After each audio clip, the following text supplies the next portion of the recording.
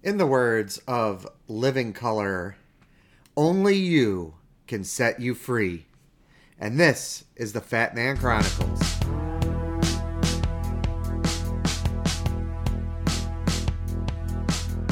I was not hiding. I was unsure.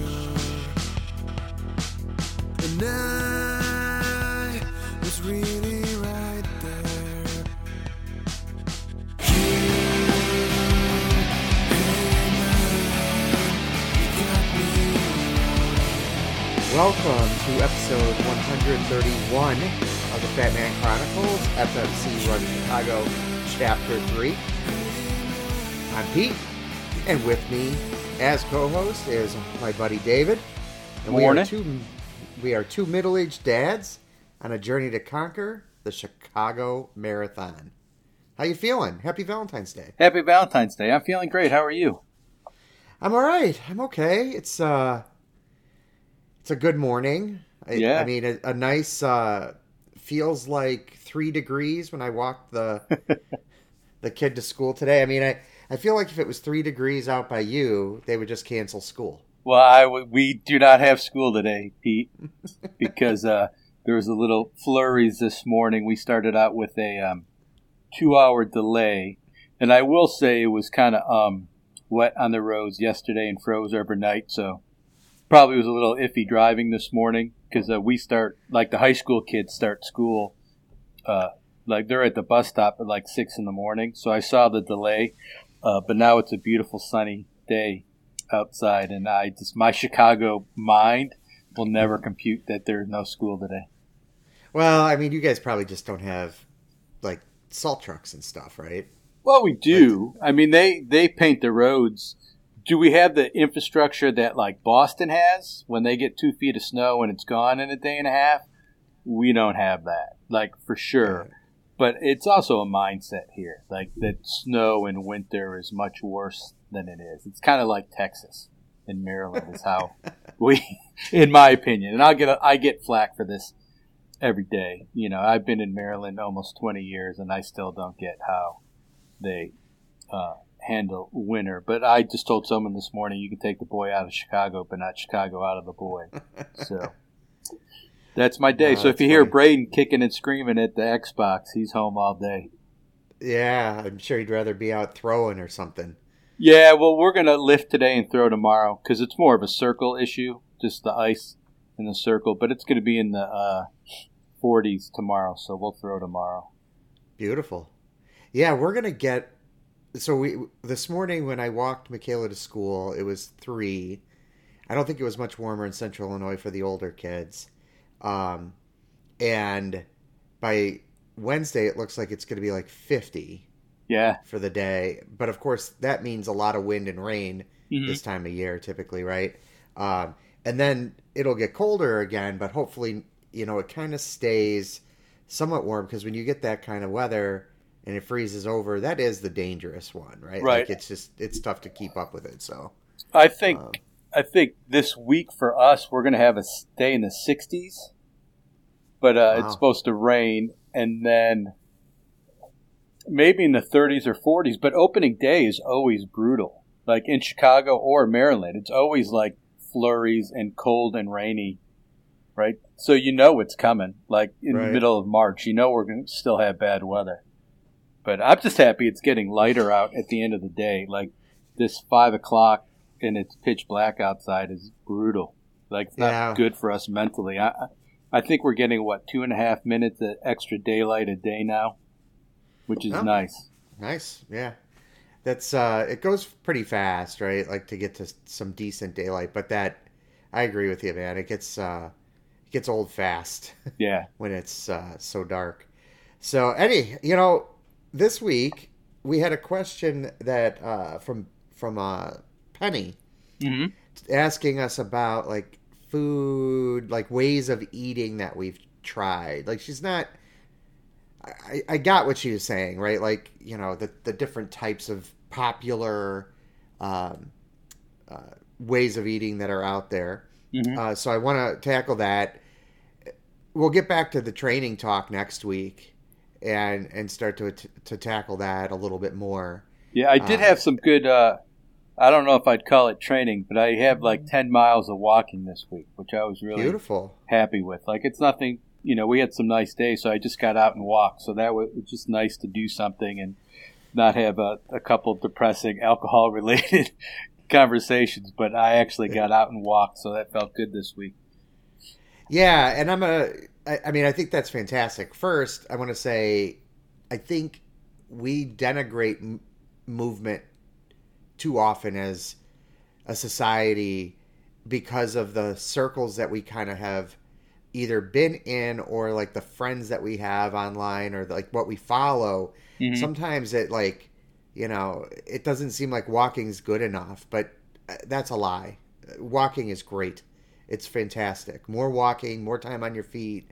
Those are good things. Oh, 100%. And so, love that you're out there doing it. Plus, it starts to build the base, even walking. When you're going from couch, more or less, right, to marathon in the next 8 months, it takes all kinds of base building.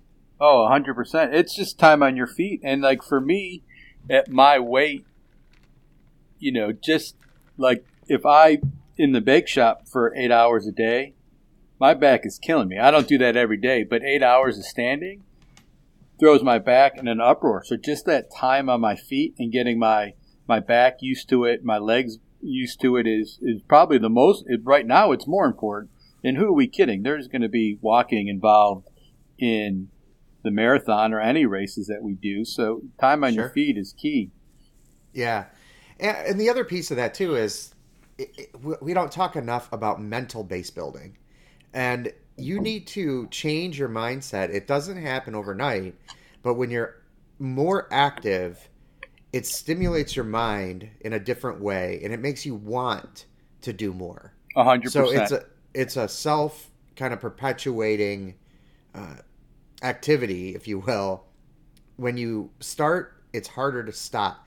Look, when you're sitting, it's hard to get up. When you're moving, it's harder to sit down, right? Yeah.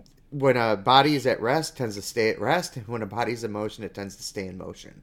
The hardest step literally is the first one. My biggest mental battle is always getting out the door, right? There's that game I play in my mind. I don't want to do this. I have to do this. I don't want to do this. But once you get those shoes, you get your shoes on and you tie them and you can get out that door, once you make that first step, it's awesome. So, Dave, I would have taken you as a leave the shoes tied kind of guy. I'm surprised that we're untying and tying the shoe. Well, only in my Hokas. I run in Hokas, but like my everyday running shoes, I tie those once and I don't tie them again or untie them again. Yeah. I knew it. I thought that would be the case. I think that that goes for a lot of us. But yeah, it's funny. Yeah, speaking of shoes, I know we'll get to the food stuff here in a second. I know what everybody loves is when runners talk about shoes. Mm-hmm. But I had to go shoe shopping. Like I was just at that point where I'm kind of coming up on needing new shoes. I didn't want to get behind. I wanted that to be ready. I wanted to make sure that I was like getting fitted properly, right? Right. So I went to the running store, Naperville Running Company. So I prefer to go to a local kind of small chain, if you will. Mm-hmm. I think they've got 3 shops. We spent a good hour plus in that shoe store together. I think the gentleman's name was Mike. He was real nice, a little bit older guy. Probably more like our age, maybe a couple of years older. Mm-hmm. But he was retired and was doing that for kind of just to get out of the house and enjoy. He's a runner, a little bit bigger of a guy too, not as big as we are, but bigger. And it was a really good experience. And I have always wanted to run in Hokas. I don't know why. Like, it's just one of those things. You hear about them. You've been hearing about them. They just don't fit me, right? Yeah. So, but I tried another one on, didn't fit. Tried everything. I ended up with a pair of Ultras Really? for the first time. So Ultras are different because they're neutral drops. So they don't Mhm. have like a heel, if you will. So they're shaped much more like a foot. So big wide toe box, which is huge for me. Mm-hmm. I don't like to feel too snug. And I actually went up another half size with these because that's just what felt good. It's also what they had, but it did feel good. Uh, but I may try a second type of Ultras. They only carry the one neutral shoe. The other one's a stability model, Right. which I don't need. So I may end up ordering a pair online too of a different style of Ultras to try because I like to have at least two pairs to rotate in. Mm-hmm. Um, And if I But remember correctly, Ultra's their sizing is weird. Like it's not like their 8.5 is not like every other running shoe's 8.5. So Ultra's really that shoe you have to try on, and it's not with no size in mind. yeah, I think in this case, I think you're right. It may run a half size smaller just because of the way it conforms to your foot. Mm-hmm. And I'm not, so like I typically wear a 9, and I went with a 9.5 here. But the other thing to keep in mind is you want them to fit correctly, and these fit correctly. Like they didn't slip, they felt great. I've not run in a neutral drop shoe, so I'm sure it's gonna tax some muscles, some calves and thighs and glutes there, hamstrings, everything. It'll take some getting used to, but you got to remember when you're sizing, a half size is only like a pencil eraser. Yep. In difference, it's minuscule, so you just want to fit it properly. And what I found interesting is when I did they did a 3D kind of foot, analysis thing, and my right foot is like a full size smaller, Interesting. but it's wider and like kind of thicker, if you will. Mm-hmm. So it's like a caveman foot, Yeah. basically, is what I'm saying. It's like Fred Flintstone, Yeah. basically, on my right side. But it was, to find shoes don't come in two different sizes, right? In one box. So it's you either have to buy two different pairs of shoes, Right. or you have to just kind of find what fits good Mhm. enough. And that's what we did. But I'm excited to get out there in those more often and then see kind of where it takes me. But switching back and forth between the neutral drop and then something with a 5 or Yeah. 6 or 7 millimeter drop is going to be interesting. Yeah, I think I ran in those once, and the zero drop didn't bother me. You go through some calf issues, but that only lasts a little while, and it's not like you're gonna go bust out a 12-mile run right off the bat. So I don't know if you'll have as many of those zero drop conversion issues. Yeah. But I just thought it was weird for me looking. They look like duck shoes to me, or clown shoes, because the toe boxes. So it's just weird. But I've been in Hoka Bondi. They're on the 7 now, and I don't remember the last time I didn't wear a Hoka Bondi shoe because of the width. Yeah. Yeah, and Yeah, I mean, everybody's different, right? That's why getting fitted is so darn important. And, Mhm. I wanted to try Ultras going in because, my buddy Rob Bozovich, good friend of the show, good friend of me, he is an Ultra guy. And I've seen just how well they've worked for him. So I was interested in them. So I was excited to be able to get to try them because they didn't really carry them in store around here, right. for a long, long time. So at least now they had a couple of models in there. But Yeah, anyway, I think enough they're shoe talk probably. They're great shoes. I just like the Hokas for the width and the cushioning, especially at my weight. Yeah, You try them on once, and then there's no. If they work, they work. There's why play around. absolutely. I mean, I love that each model has been able to work for you. Sometimes when they switch those versions, it can throw off what works. Yeah. I wanted to fit in them because they feel great. And I can tell you, for me, what happens is I don't know if my ankle bones are just positioned in a strange way, and the way it hits the side Mm-hmm. of the Hoka hurts. So I took 2 steps in the latest model, 2 models that we tried, and that I couldn't use them. Yeah. And it's too bad because they feel like if I could take that out of the equation, they feel fantastic. So it's like walking in a cloud. It is. It is. Awesome. All right, so we're gonna circle a little bit around to food, and I'm gonna bring up the book that we talked about last time too, This Naked Mind, that had to do with alcohol, because I've read quite a bit of it, and I'm gonna withhold my full judgment of it until I finish it. Okay. Definitely is a difficult read for me. I actually had to start over at one point because I needed to clear my mind and give it a little bit more fair shot, I thought. And that kind of relates, Gretchen and I did not do a one-word episode this year. Mm-hmm. And I don't know if I've even mentioned it on air, but my word for this year is study.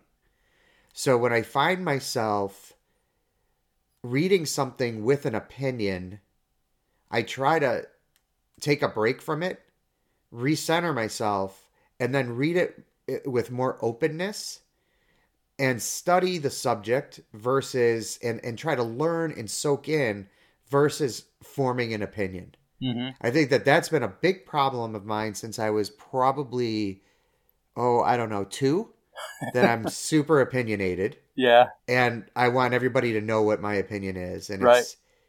it makes for a really crappy conversation with me. And I've been working on it for, better part of 50 years. Mm-hmm.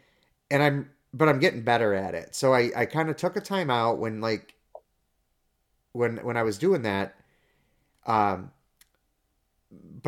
I have discussed it with the person who recommended it a little bit and kind of was talking with her about some of my issues. The important part for me, and this is what I'm going to take away, and then I want to hear if you've started it. The important part for me, what I took away from this book so far before I finish it, is looking at things through a conscious mind and recognizing the parts, how the unconscious mind is influencing my decisions and what I'm doing, my actions. That, to me, is invaluable. Yes. And I've related that a lot to food. So anyway, have you started that book? Have you looked 100%. at it? I will be honest to say that, and I ordered it right away when we talked, and I got the companion book with it, and it sat in my car for 4 days. The only thing I managed to do was take a picture of it and send it to you. And then you asked me if I had read it, and I had not. So what I did was, and I'm a terrible reader. It takes me forever to read. So I got the audiobook, and I listened to the audiobook as I follow along in the book. So I'm in like 100 pages through, and initially I was like, this is more of the same. It's where she's talking about where I don't think I am. And then as I got into the book, it was like, this is exactly where I am.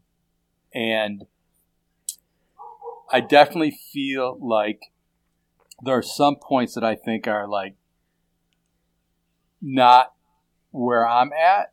And a lot of it is where I am.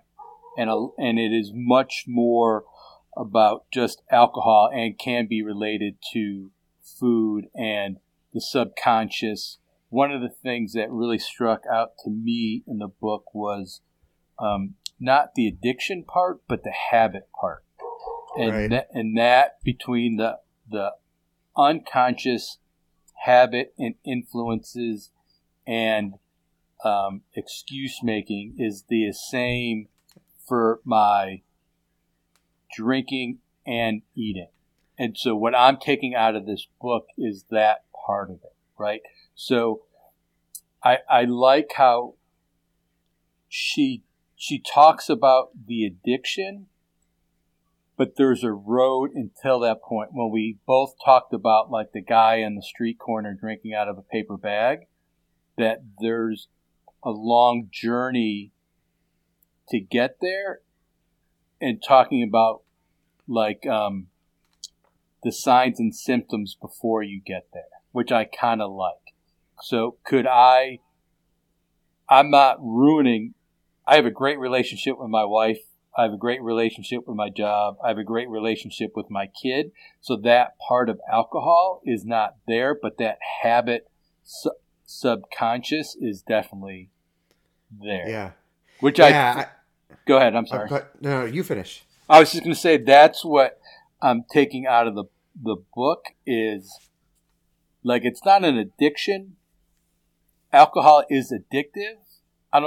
And regardless of whether I classify myself as an alcoholic or addicted, the habit and excuses that I make to drink on my couch and the effects that it will have long term on my health and my nutrition and who I see myself am is something I need to confront.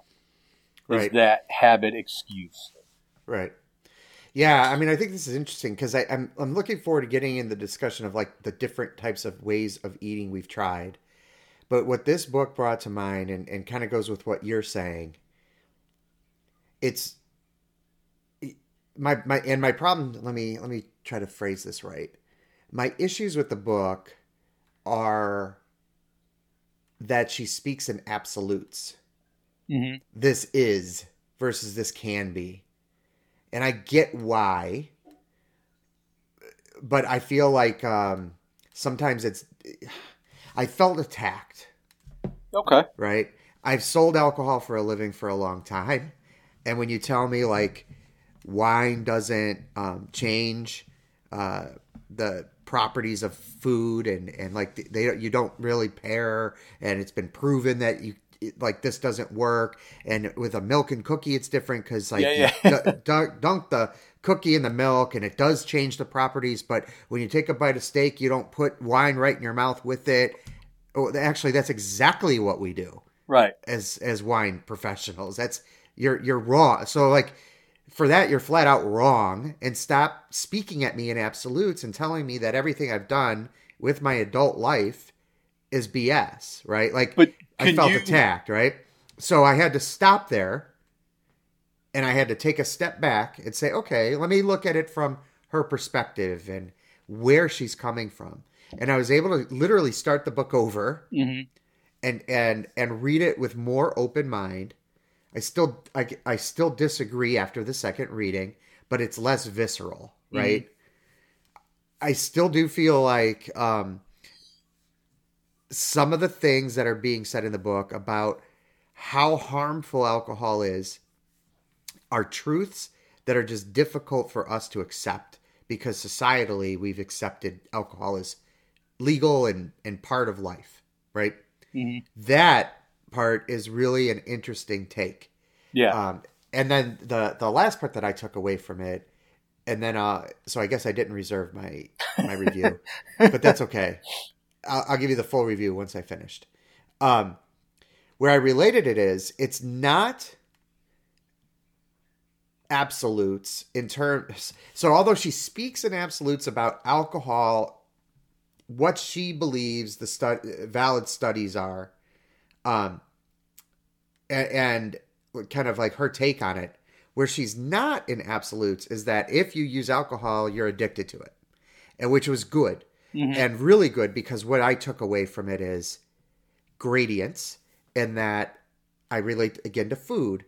It's not that I'm drinking to the point where I have these issues that are, like I'm saying things that people are whispering behind my back. Although I'm sure at one point in my life I was. That's not that way now, right? Mm-hmm. It's more, I don't have a problem with my marriage or with my kids or with my, what I'm doing day to day. But could they be better if I wasn't drinking? Yes. Consistently, right? And I took that into this weekend, and I went to a dinner where it was all wine professionals, mm-hmm. right? Like it's a table full of people who either wine's part of their life day to day, or they're making a living from it. And I went in not knowing if I was going to have any. And to me that was a victory. Now, I did end up having a couple of glasses of wine, probably 2 glasses over the course of the 3.5 hours we were there. But that's way less than I would have had in the past. And I made the decision consciously to do it. I didn't just take the glass and automatically start pouring. I thought about it, thought about what I wanted to get out of it, and I went. Where I struggled still more was food. Right. That's where I was unconsciously right. doing And I things. think that's why this book will be successful for me. I think she needed to talk about her level of drinking, the effects of it. Maybe we drink on the same level. The effects of it are different. So she's writing the book, and she uses the word poison all the time. She was drinking the poison. I am coming out of this book much more.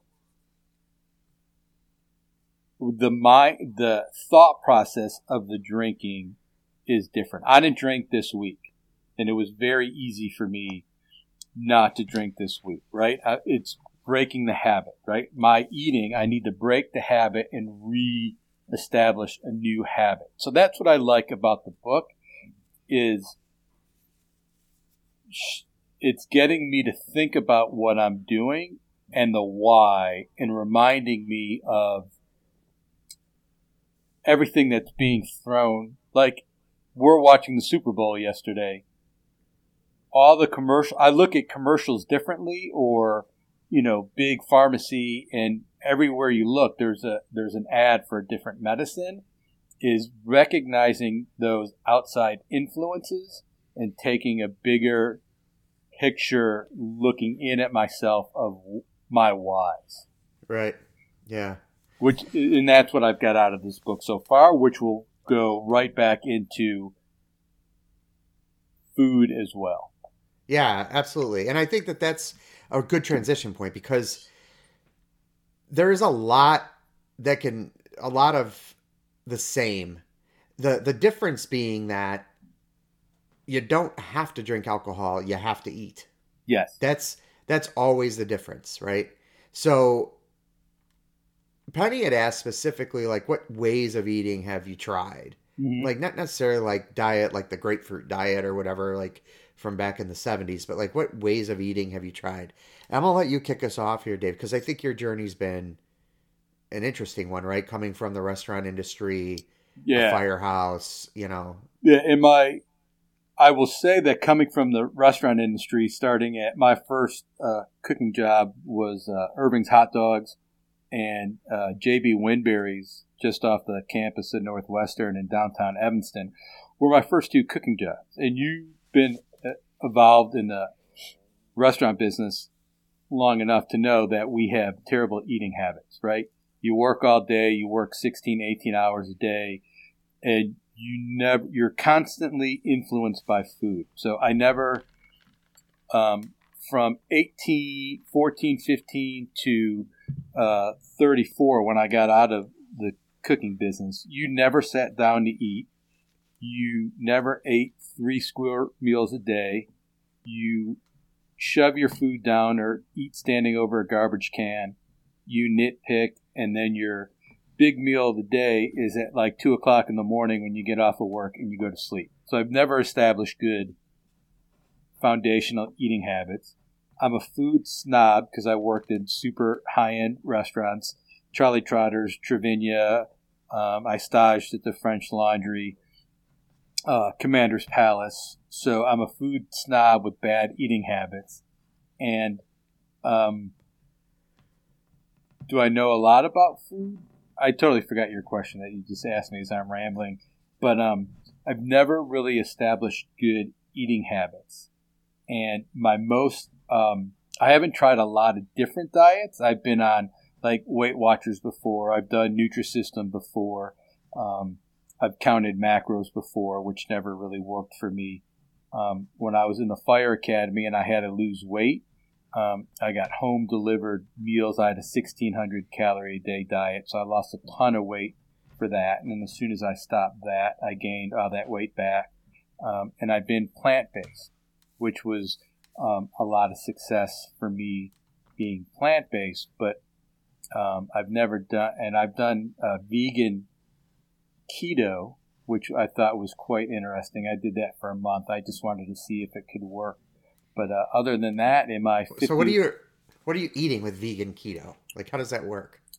you're just eating a lot of fats, like avocados, olive oil, all that kind of stuff. So like every meal I'd eat nuts and avocados and olive oils and all that. To me, I had this little pen that like a little ketone monitor, and you would blow into that, and then there's a corresponding app with it, and it would tell you if you're in ketosis. So did I feel good? Yes. Was it more of a game of blowing into this thing to see how long I can keep, a 4, 5, 6, saying that I was in ketosis? I thought was really cool, but it was not a long-term thing for me. Did you stop it because it wasn't working? It was a pain in the butt. You just didn't like it. Like what stopped it? I lost weight on it, but it kind of lost its novelty. Like the hard part for me is I don't like restricting what I can eat, right? I don't mind being plant-based, which is interesting because it's much easier to just give up like turkey, chicken, or meat for me than to give up. Like, I don't see fruit as a devil. I'm not giving up fruit or pasta or grains or carbs. Like, I think we've lost our way of eating. So I would much rather, it's easier for me in my own mind to give up a hamburger than it is to give up like pasta, fruit, and different grains and stuff. Why? I just don't see that fruit is dangerous for me, or fruit. So you see meat as dangerous? In some way, the way we eat meat now, there are a lot of effects, right? Like if we went back 40 years ago and we ate the way I ate with my family growing up, and there was a salad at every meal, and meat was a part of your plate, not necessarily the whole plate, there's none. I would much rather you buy meat from the local farmer or on a smaller scale than when you walk into Costco and you buy, 40 pounds of meat at a time, and that's the main part of your meal. So, well, I mean, for the most part, most of us don't have local farms, right? I mean, that's part of the problem, Right. We don't have local sources anymore. But couldn't you just do that? I mean, couldn't you just have a salad at every meal and have less meat? I guess I'm just confused as to why. Like what the issue is. Like, is it ethical? Is it health? I think and I don't have any problem with people eating meat. For me personally, I would like to be plant-based because some of it is ethical, right? Which is why, for me, I don't like the term vegan because I think that's more of a political statement than a way that I see myself as an eater. That's why I like plant-based. I think vegan is much more ethical reasons of why you choose to eat that way. There is some parts of me that I don't understand why I see my dog as a family member and why that's any different than a pig or a cow or a chicken. That's just me. A lot of it is for health reasons, right? A plant-based diet health-wise in my mind is cardiovascularly better for you. And so that's a part of it. And I just think in my own little mind that it's making a difference in the big picture of the environment. So you call yourself plant-based, but in practice, are you closer to vegan day-to-day eating? Right now, I'm not close to anything that how I see myself and what I want to be as an eater. I am totally nowhere near that, right? So part of this journey is getting back to that point. I was very successful plant-based for 2 years. Then I kind of lost my way. Then I was very successful a second time and lost my way. And then, to me, plant-based is a diet based in plants. It doesn't have to be 100%, right? Maybe it's 95%. I just eat very little meat now as it is. I would like to not eat any meat, but right now I don't weigh 300 pounds because I have a diet that rocks. You know what I mean? Yeah. I guess that's what I was trying. I mean, it's not. I'm just trying to like get a context around out of curiosity, right? Like, I'm sure that my tone sounds combative. It's not. I mean, I don't take it that way. It's curious, right? Like, I'm curious because it's actually kind of similar to a problem that I've had with that book. I hear you saying like I don't want to restrict certain foods, but then you're restricting certain foods. You know, right. You're taking away. I mean, we can pretend like we're not naturally omnivores, or we can look at certain areas of the earth that aren't omnivores, but they're rare. For the most part, the human race is omnivores. As a matter of fact, I would argue the human race is scavengers. Well, because until recently, the last 50 to 100 years, really the last 50 years, 60 years, food was scarce. And it was a big deal to get a meal. And if you were poor, it was a really, really big deal, right? Pre-industrial revolution, food was a big, it was big, right? And now we have an abundance of food. And I would argue that since we're scavengers, we just tend to take whatever's in front of us and eat it. And that's why we're bigger, right? We can all look for the big evil one thing. For some people, it's meat. For some people, it's high fructose corn syrup. Some people, it's processed sugars. But I don't think that it's any of that stuff over time, right? I think so when I just heard you say, so I was just trying to understand, like, where the restriction on meat over restriction on vegetables, right? But what I am hearing, where I didn't hear you say is, I think we should eat more Twinkies. Right. I right. Right. The processed food and our lifestyles. When I grew up in West Rogers Park, if we wanted fish, I went to the fishmonger. If I wanted meat, not meat, but if my family needed meat, I walked 2 blocks to Boscamp Butchers and I got meat. If we wanted produce, we went to the produce market, right? Now we go to these big box stores and everything's processed because we have to, everything's in a hurry. I think I remember a statistic, and I don't remember where it's from or the year, but there used to be one farm in this country per 9 people, right? And then it got to one farm per 19 people and one farm for 60 people. And now I think it's like 6 or 10 major agricultural corporation farms for 90% of the population. So we just kind of lost our way in eating. Does that make, am I making sense? Like, we don't sit down, like, do you guys eat dinner as a family anymore? Like, sit down at a table and eat dinner? All right. Well, we had a technical glitch, which is going to happen. In this case, I don't know whose glitch it was, mine or David's or Riverside, the people we're using. I'm going to go with me. But it doesn't really matter. What matters is we're back. And where we left off is you were asking, you had kind of talked about farms, and then you had asked if we eat dinner together as a family. Mm-hmm. And the answer to that is sort of. We don't just sit down at a table and eat together. We literally just eat in front of the television. Right. We do eat at the same time, so we've got that going for us. When the older kids are here, we do tend to sit down at the table together. Do you think that's because they're not there every day? I do. I think that it's because they're not here every day, and they're forced to eat at the same time as us.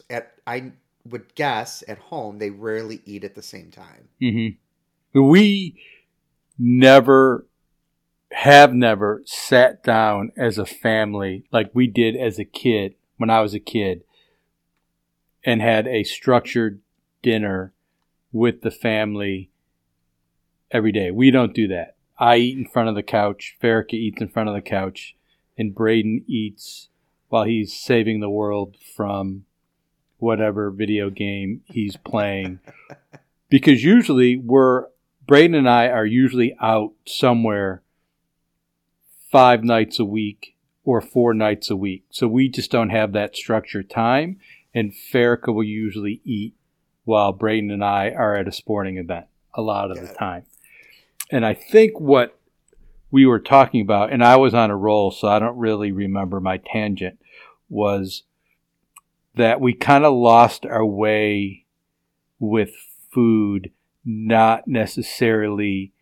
I think diets have gone crazy, and we just don't eat the way we used to eat as a population. And I've never really done anything crazy like carnivore or to me, paleo is how we used to eat, right? There were no processed foods, a little bit of meat, some vegetables, and newer version of paleo is grains and rice. And that's how we always ate as a kid. Yeah, right? So I think that it's interesting because I think that there are a lot of these ways of eating that I've either tried at some point or thought about. And, for the longest time, I was NSNG, no sugar, no grain. Mm-hmm. And what that meant really is no processed sugar, no processed grain. Although the strictest of them, adherents, would not even have fruit, like sugary fruit. So they'd have berries, right? Because berries don't have a lot of sugar to them, blueberries and raspberries and such. But they wouldn't have, say, a banana or an apple because too much, natural sugars. We were very strict at the very beginning for, a few weeks, maybe a month. But then we, I'm kind of I'm not sure anybody really got fat from eating a banana. Right. They might have gotten fat from eating 100 bananas. Right, but not from eating a banana. Right, and that's kind of what we were talking about. And I don't know if this is on the part that we lost. And you asked me about why is it different for me that I don't want to restrict myself eating, but I don't eat as much meat. But I think it's crazy to cut out fruit, and I don't get. Of course, there's all different kinds of sugar: fructose, sucrose, glucose, blah blah blah. I don't see eating a strawberry is the same as eating a piece of cake, right? And I think that when we talk about we've kind of, in a way, we lost our way. If you just look at nature, like fruit and vegetables are easy to get, so we should be eating that, right? Meat's a little bit harder to get, so you shouldn't eat as much, but you can eat meat, right? Like if plant-based people may not understand that I don't really have a problem with eating meat. I just think it's the portions of what we eat. And you know what? Braden eats fruit and I eat fruit, a ton of fruit. Of course, it's winter, so it's not as easily available or the quality is good. But my weight loss doesn't come, or my weight problem doesn't come from I eat too much fruit. It's because I eat too much crap and I drink too much. Yeah, and I think that that's interesting, right? Because part of what I've been thinking about, and I mean, I've tried, I don't know, name it, and I think I've tried it. I mean, I tried it all the way, and I've talked about this in earlier episodes of Gretchen. I've tried all the way, years ago I did a doctor supervised liquid diet where it was 500 calories of liquid a day, and that was that. And I think where I've gotten to in this journey, I've got a few things that I'm thinking about today and what to do and how to do it that I didn't think about in the past in the same way. I may have given lip service to some, but it definitely is different. One, there is no destination here. And that's the biggest thing that I've got right now. And I liken it to a little bit of what's said in This Naked Mind, bringing it, that back into it. But part of my problem has been I want to lose X amount of pounds. Well, if you say that, you could do it, and then you hit that, and then what? It's not losing the weight that's a problem. It's maintaining the weight loss that's the problem. Mm-hmm. It's when we start to say, okay, I know this has been working, but I really love eating a gallon of ice cream every night, and I go back to eating the gallon of ice cream while you're eating all the rest of the other stuff that you've been eating. That's the problem to me much more. Mm-hmm. And it's less about, for me today, defining how I eat. I don't care if somebody needs to. If somebody needs to be keto, they need to be vegan, plant-based, NSNG, paleo, carnivore, whatever works for you. I have a real hard time telling you why it doesn't. I think that if you need that definition, go for it. Where I have the real problem is when that diet choice that you've made becomes a religion and you decide you need to preach at me. Yes. That's where I don't like it. If you want to be a vegan, fine. But I really don't need to hear from you the 8,000 reasons why you think I should be a vegan or my kid should be a vegan. Mm-hmm. Or the opposite is true. I'm sure, and I know for a fact you get why Braden shouldn't be a vegan. Right? Where's the protein come from and stuff like and that's. How about this? How about we worry about ourselves and how we're going to eat and what we're going to eat and the choices we're going to make, and then you let other people kind of worry about their choices. Right. The fact that one thing, and then I definitely want to hear from you. The fact that we have a diet culture is a self-fulfilling prophecy at this point. Mm-hmm. I'm unhealthy, therefore I need help. Therefore, there needs to be diet books and diet people, and then I need to make sure that I'm listening to everything I can. And look, I've lived this. I am this person, right? And I get the irony that we're on a podcast talking about it right now. But if we're going to constantly have to be inundated with diet messages and telling us how unhealthy we are and why this solution is the solution, I don't know how we break the cycle. So each person then individually has to take it on themselves. And I want to get into talking about intuitive eating here, but I want to hear from what you had to say first. Mm-hmm. I think the whole key of what you just said was the diet culture.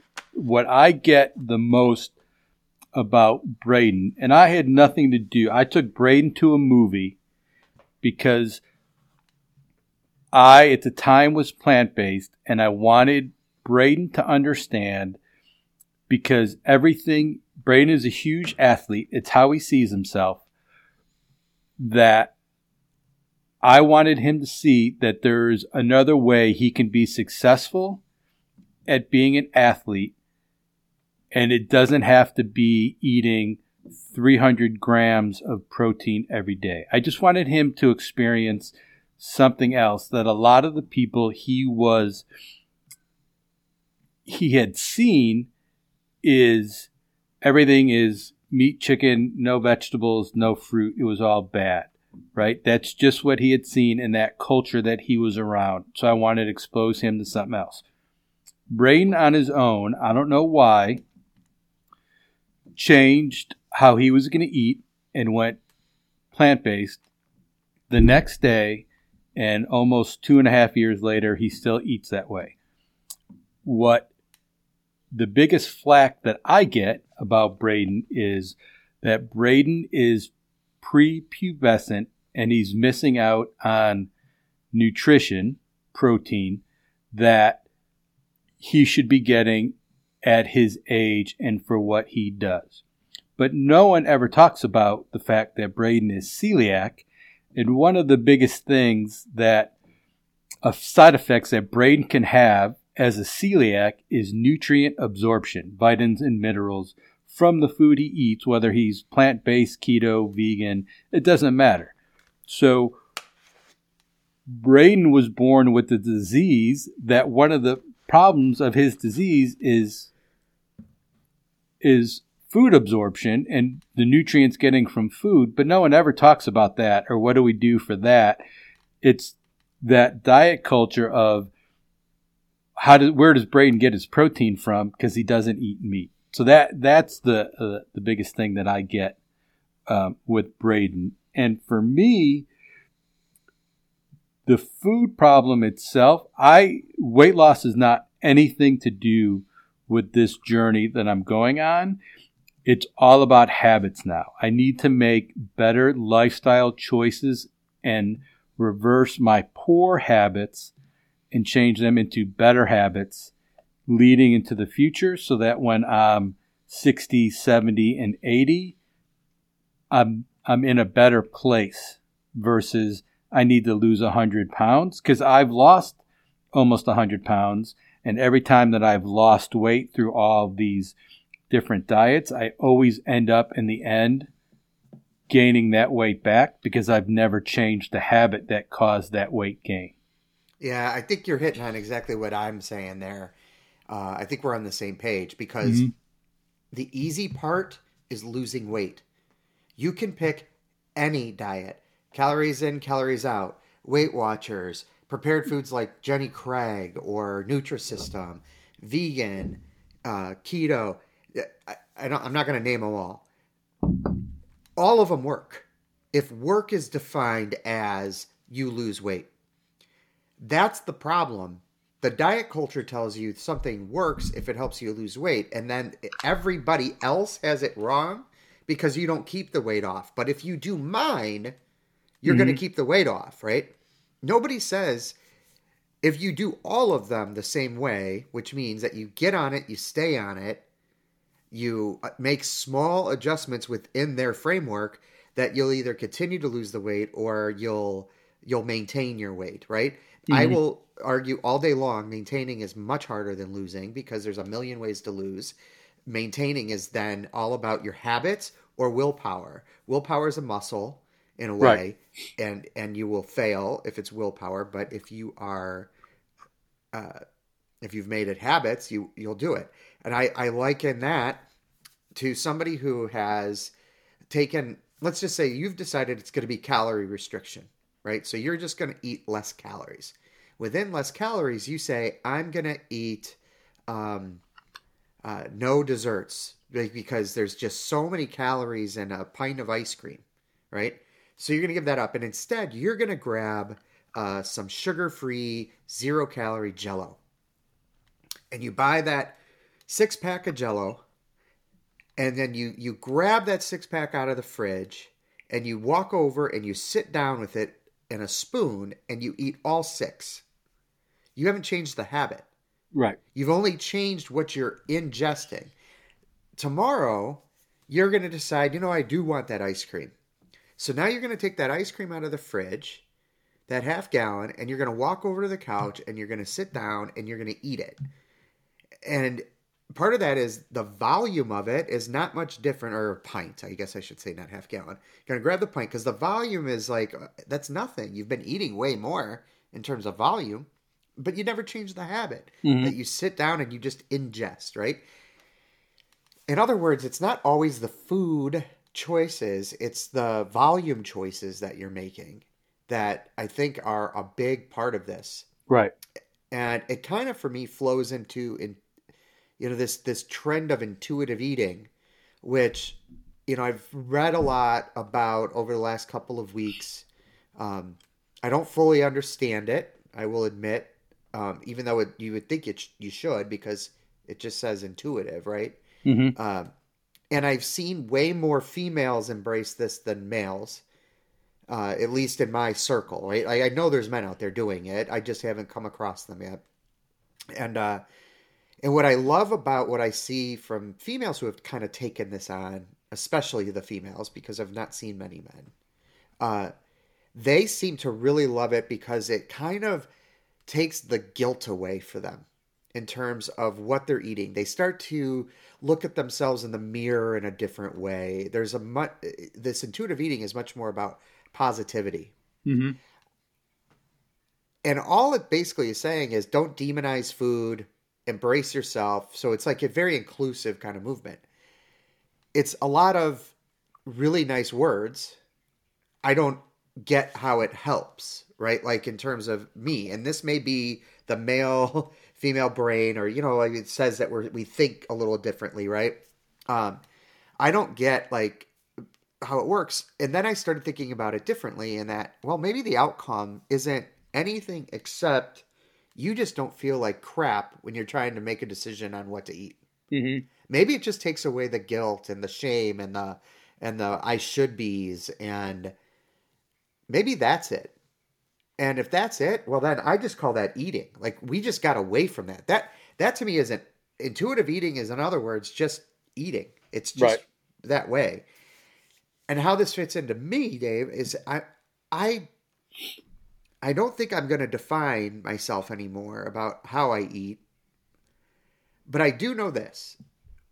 When I was eating NSNG, in other words, I was eating a lot of vegetables, some meat, fats, like olive oil especially, some fruit, but I wasn't eating cake and ice cream and donuts, and I wasn't having sandwiches, I just felt better. I felt the best I've ever felt in my life. When I decided to start introducing those things back in, because what's a little bit going to do, I don't have the mechanism. This, again, relates back to the alcohol piece, right? I don't have the mechanism in my brain that says, okay, stop.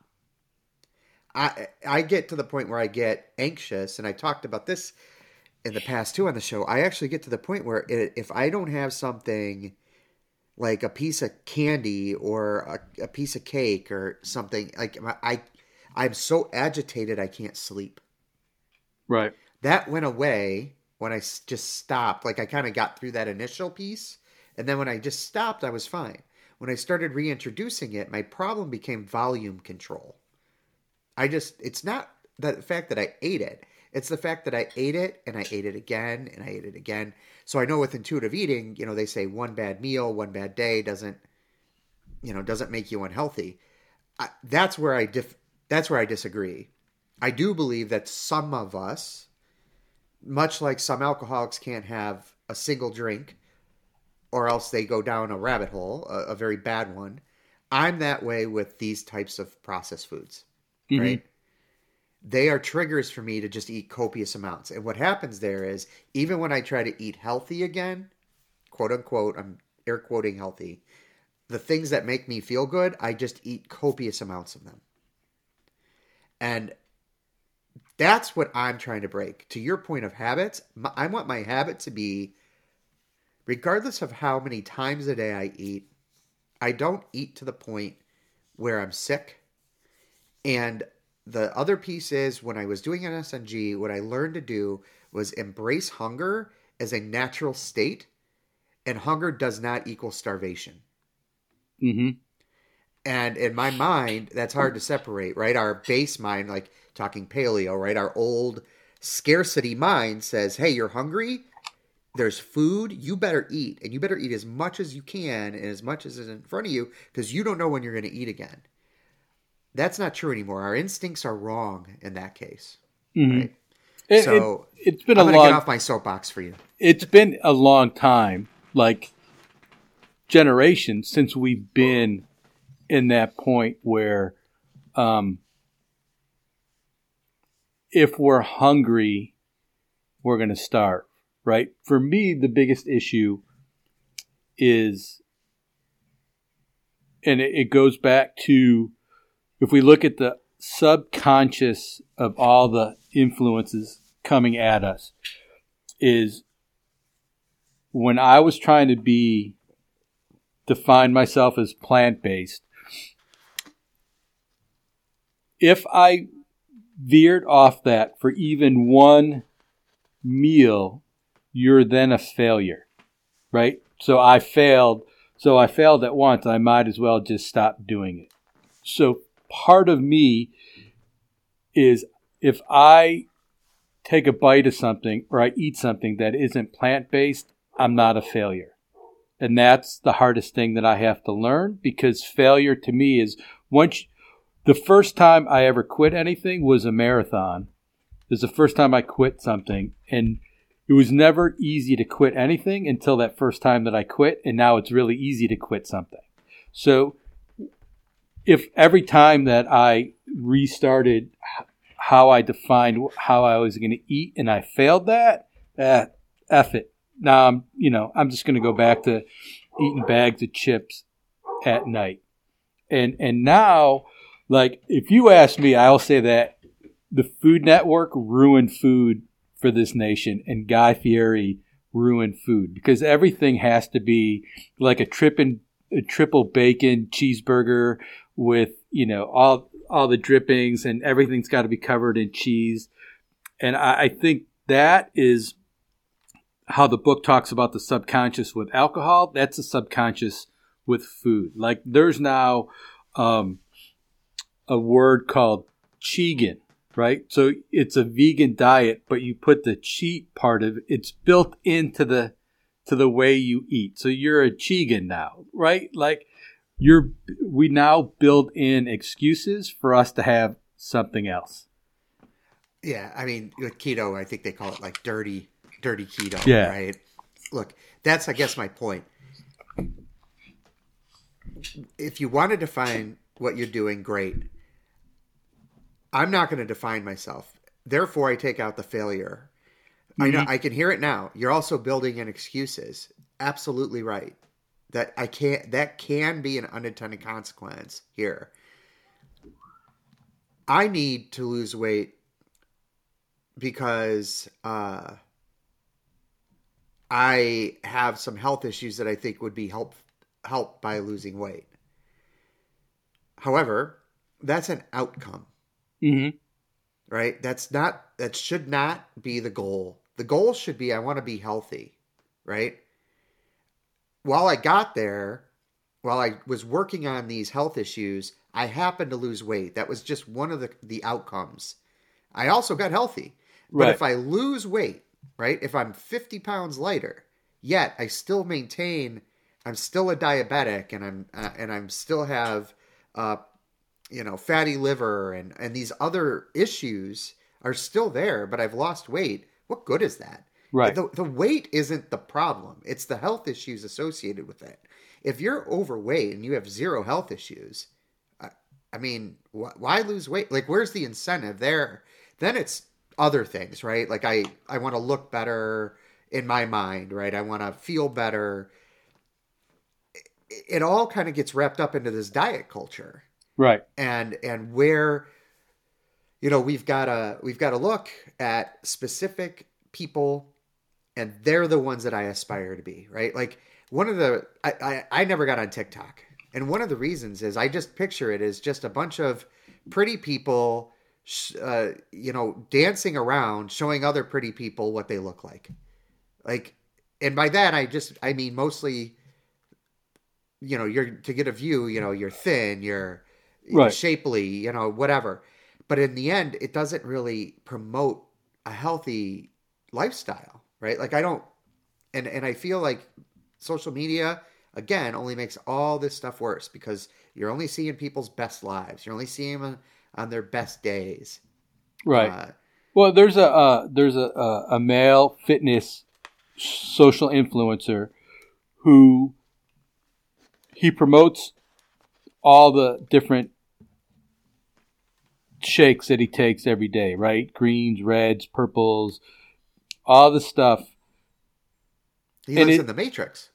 He lives in the Matrix, but It's like $340 worth of supplements that he takes monthly.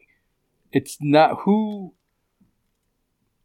I couldn't do that at all. Like you see athletic greens all the time on social media. Everyone takes athletic green. But who's got an extra $100 a month, right? It's not that whole social media thing is not TikTok, Instagram. The influencers are not. There's something somewhere it just came out of a huge percentage of fitness influencers on the male side are all on steroids. It's painting a picture that's not realistic. And for you, you're talking about weight loss and health. I think health is a great motivator for you to make the initial steps. And I, like you, am very opinionated.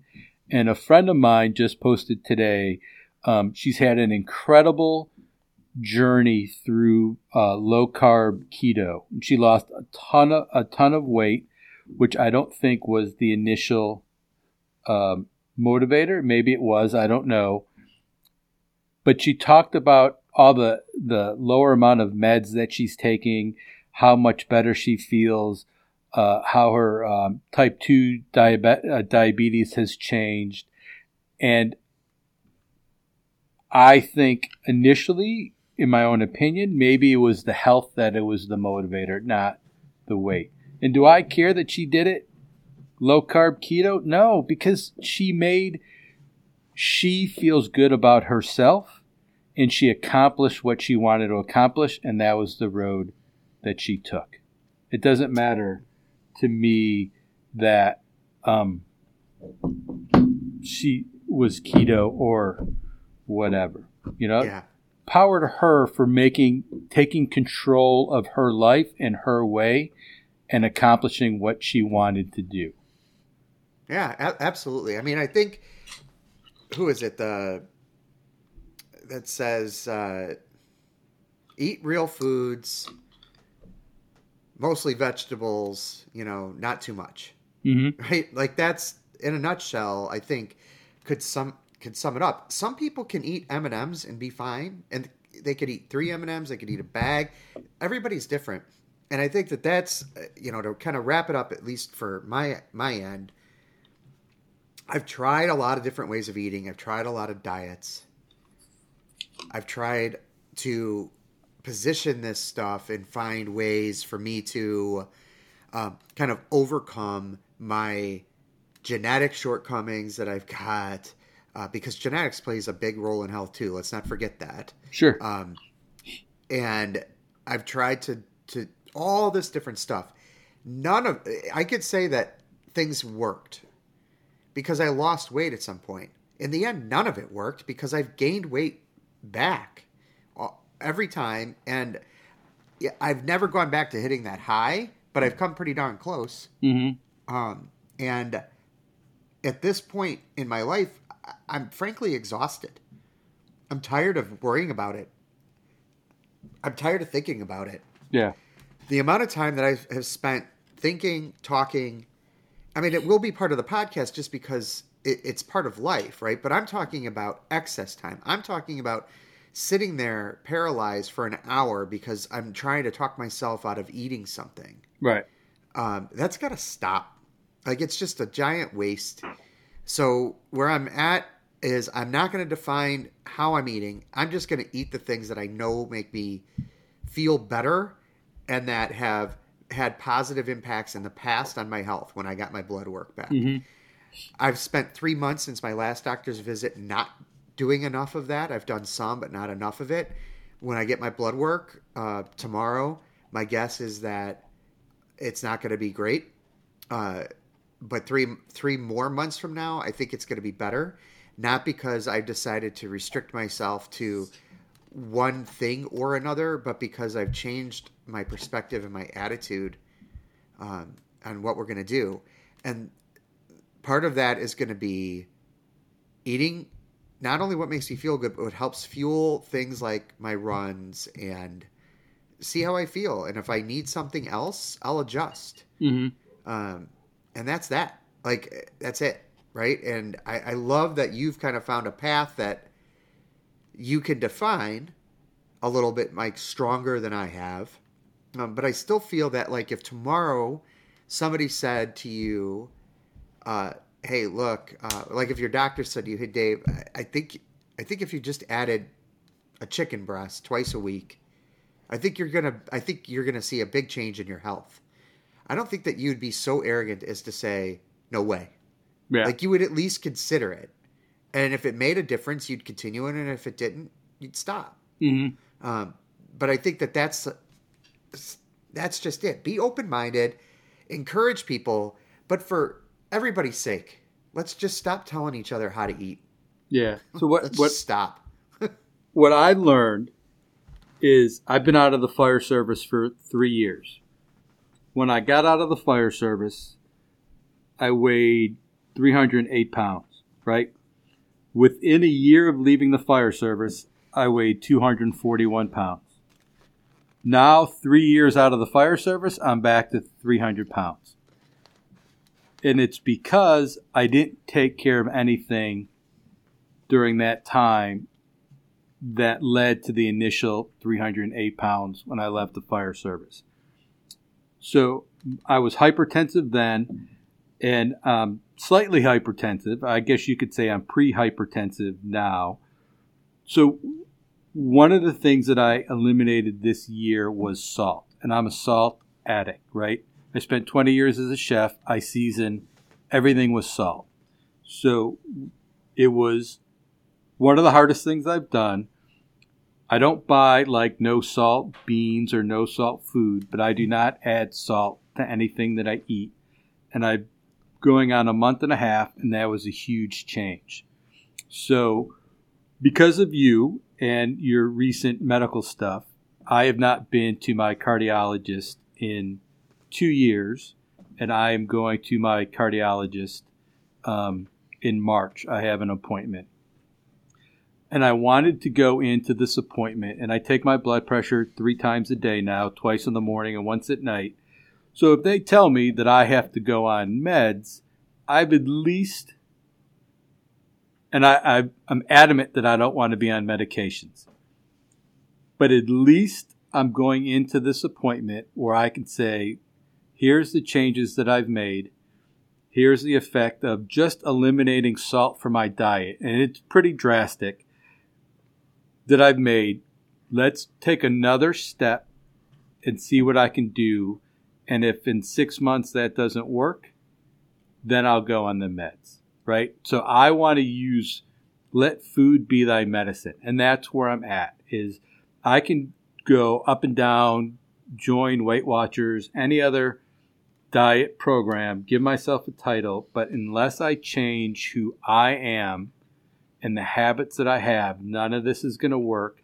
And I can lose weight now, but a year from now, a year and a half from now, I'm going to be right back in the same place as I was when I left the fire service and I got down to 241 pounds. And here we sit right back in the same boat that I was why I left the fire department in the first place. I could have stayed in the fire department, been a train wreck, and made a much better salary and a pension than I'm getting now. You know what I mean? So for part of my influence, and if it's what I need, is Ferica gave me that permission. Hey, it's okay for you to walk away from it because your life is much more important to me than your job title. So I need to make the most of who I am for her, for Braden, and most importantly for me. That's great. Well, I'm glad you're going to the doctor. I mean, it's tough for a lot of us to pull that trigger. And I can tell you, I've put off this round of blood work till the very, very last day that I can get it done and still be in kind of compliance, right? Because I think that I'm going to be told you need to be on these other medications too. And I haven't made the changes that I need to make fully. I've kind of half-assed it. Yeah, and I need a whole ass it. Yeah, I'm way on my way. Like it's just there. It's in it's inevitable, if I'm saying that right, that if I don't change, all those things that I don't want to be, I'm going to become. And right, medication is not a bad thing. But if I can make those changes before I get there, then that's the crossroads that I'm at right now, where it's put up or shut up, right? And in October, we're going to have a much different podcast of Dave is all talk. Look at all the meds he's on now because he just didn't do what he set out to do. Well, honestly, my guess is that if you don't make some of these changes, you don't make it to the start line in Chicago, because you're going to feel like crap and you're not going to be able to do the things that you need to do. Oh, 100%. Right? I mean, the medications are only there to kind of help a condition. It doesn't change how you feel necessarily if you don't make other kind of commitments to change other pieces. And it all comes down to habit. And I mean, I know we're going to stand there on October 9th and we're going to be happy and healthy and moving forward if we do the things that we're capable of. 100%. If we have to have another podcast where we're talking about all the things we don't do, right? Like, nobody wants to hear it, for one. I don't want to hear it. But this is, kind of a reality check has been coming for me for quite a while. That doctor's appointment 3 months ago definitely was the first iteration of it, and now I'm at that second piece, and now the onus is on me. Yeah, and I want to do it. Yeah, I think what's the most comments I get about our show is that we're two middle-aged men who are having an open conversation about this stuff, and I think that that's the key and what's important, that you and I are able to sit down, openly be honest about all the stuff that we're going through and the changes and the reality of where we're at. And I think the battle that you and I are facing are as similar as they are different, but because I'm reading this book, the Blue Zones. Oh yeah. About the cultures that have the most centurions. And I think the key to what I'm taking out of that is the smallest part of their longevity and health is not about the food. It's about the community, the environment, the activity, there's a word, I'm going to draw a blank on the word. And if I went upstairs, I'll find it for next week. It's the small group of 3 or 4 people in their lives that they have their entire life that they can build upon and that they can be open and honest with. And I think that part of it for us is the key to this journey, is that you're not alone. I'm not alone. Who's ever out there of the 12 people who listen to you and I ramble, about this, realizes that they're not alone, that there's a lot of people in the same boat. Yeah, absolutely. I mean, it is a big deal to have that. I don't know what they call it in that book. It's been a long time since I read it, but that trusted circle of people that you can lean on. It's difficult, and in this day and age, we've gone so many years of hide your feelings, and men don't really talk to each other about this stuff. It's shifting. It definitely is shifting, and as much as I denigrate social media, I don't know Rob, I don't know you, I don't know Kevin, some of the Larry, these you guys who have become confidants for me. I don't have you without social, so as bad as I think it can be, that's the good part of it too, right? It opens up your world. But it may have been at the expense of having those friendships in person. Cause I have friends here, but not like that as much. But it's starting to change. It's starting to shift, with a couple of the guys here, we're starting to talk more. But it's important. You got to find those people, and it can't just be your spouse or partner. You got to have other people that you can go to and talk through some stuff.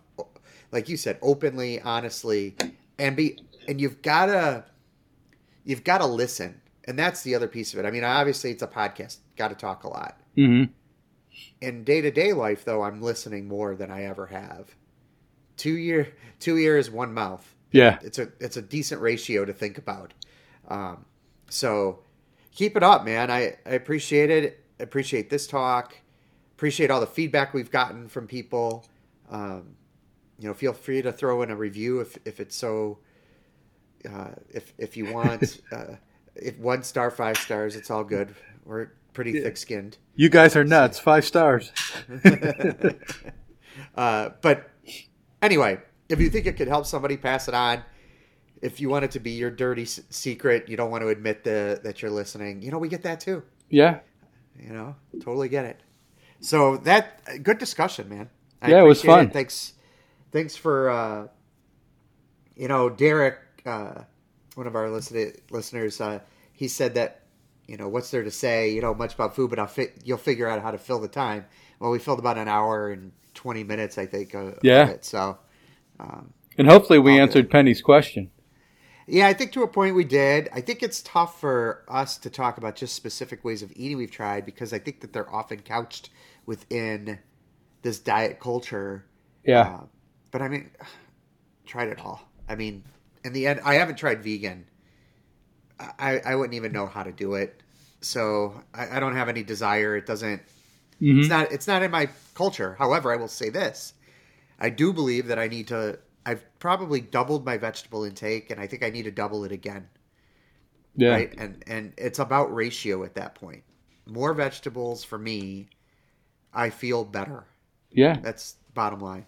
And that's the key right there, is you feel better. Right.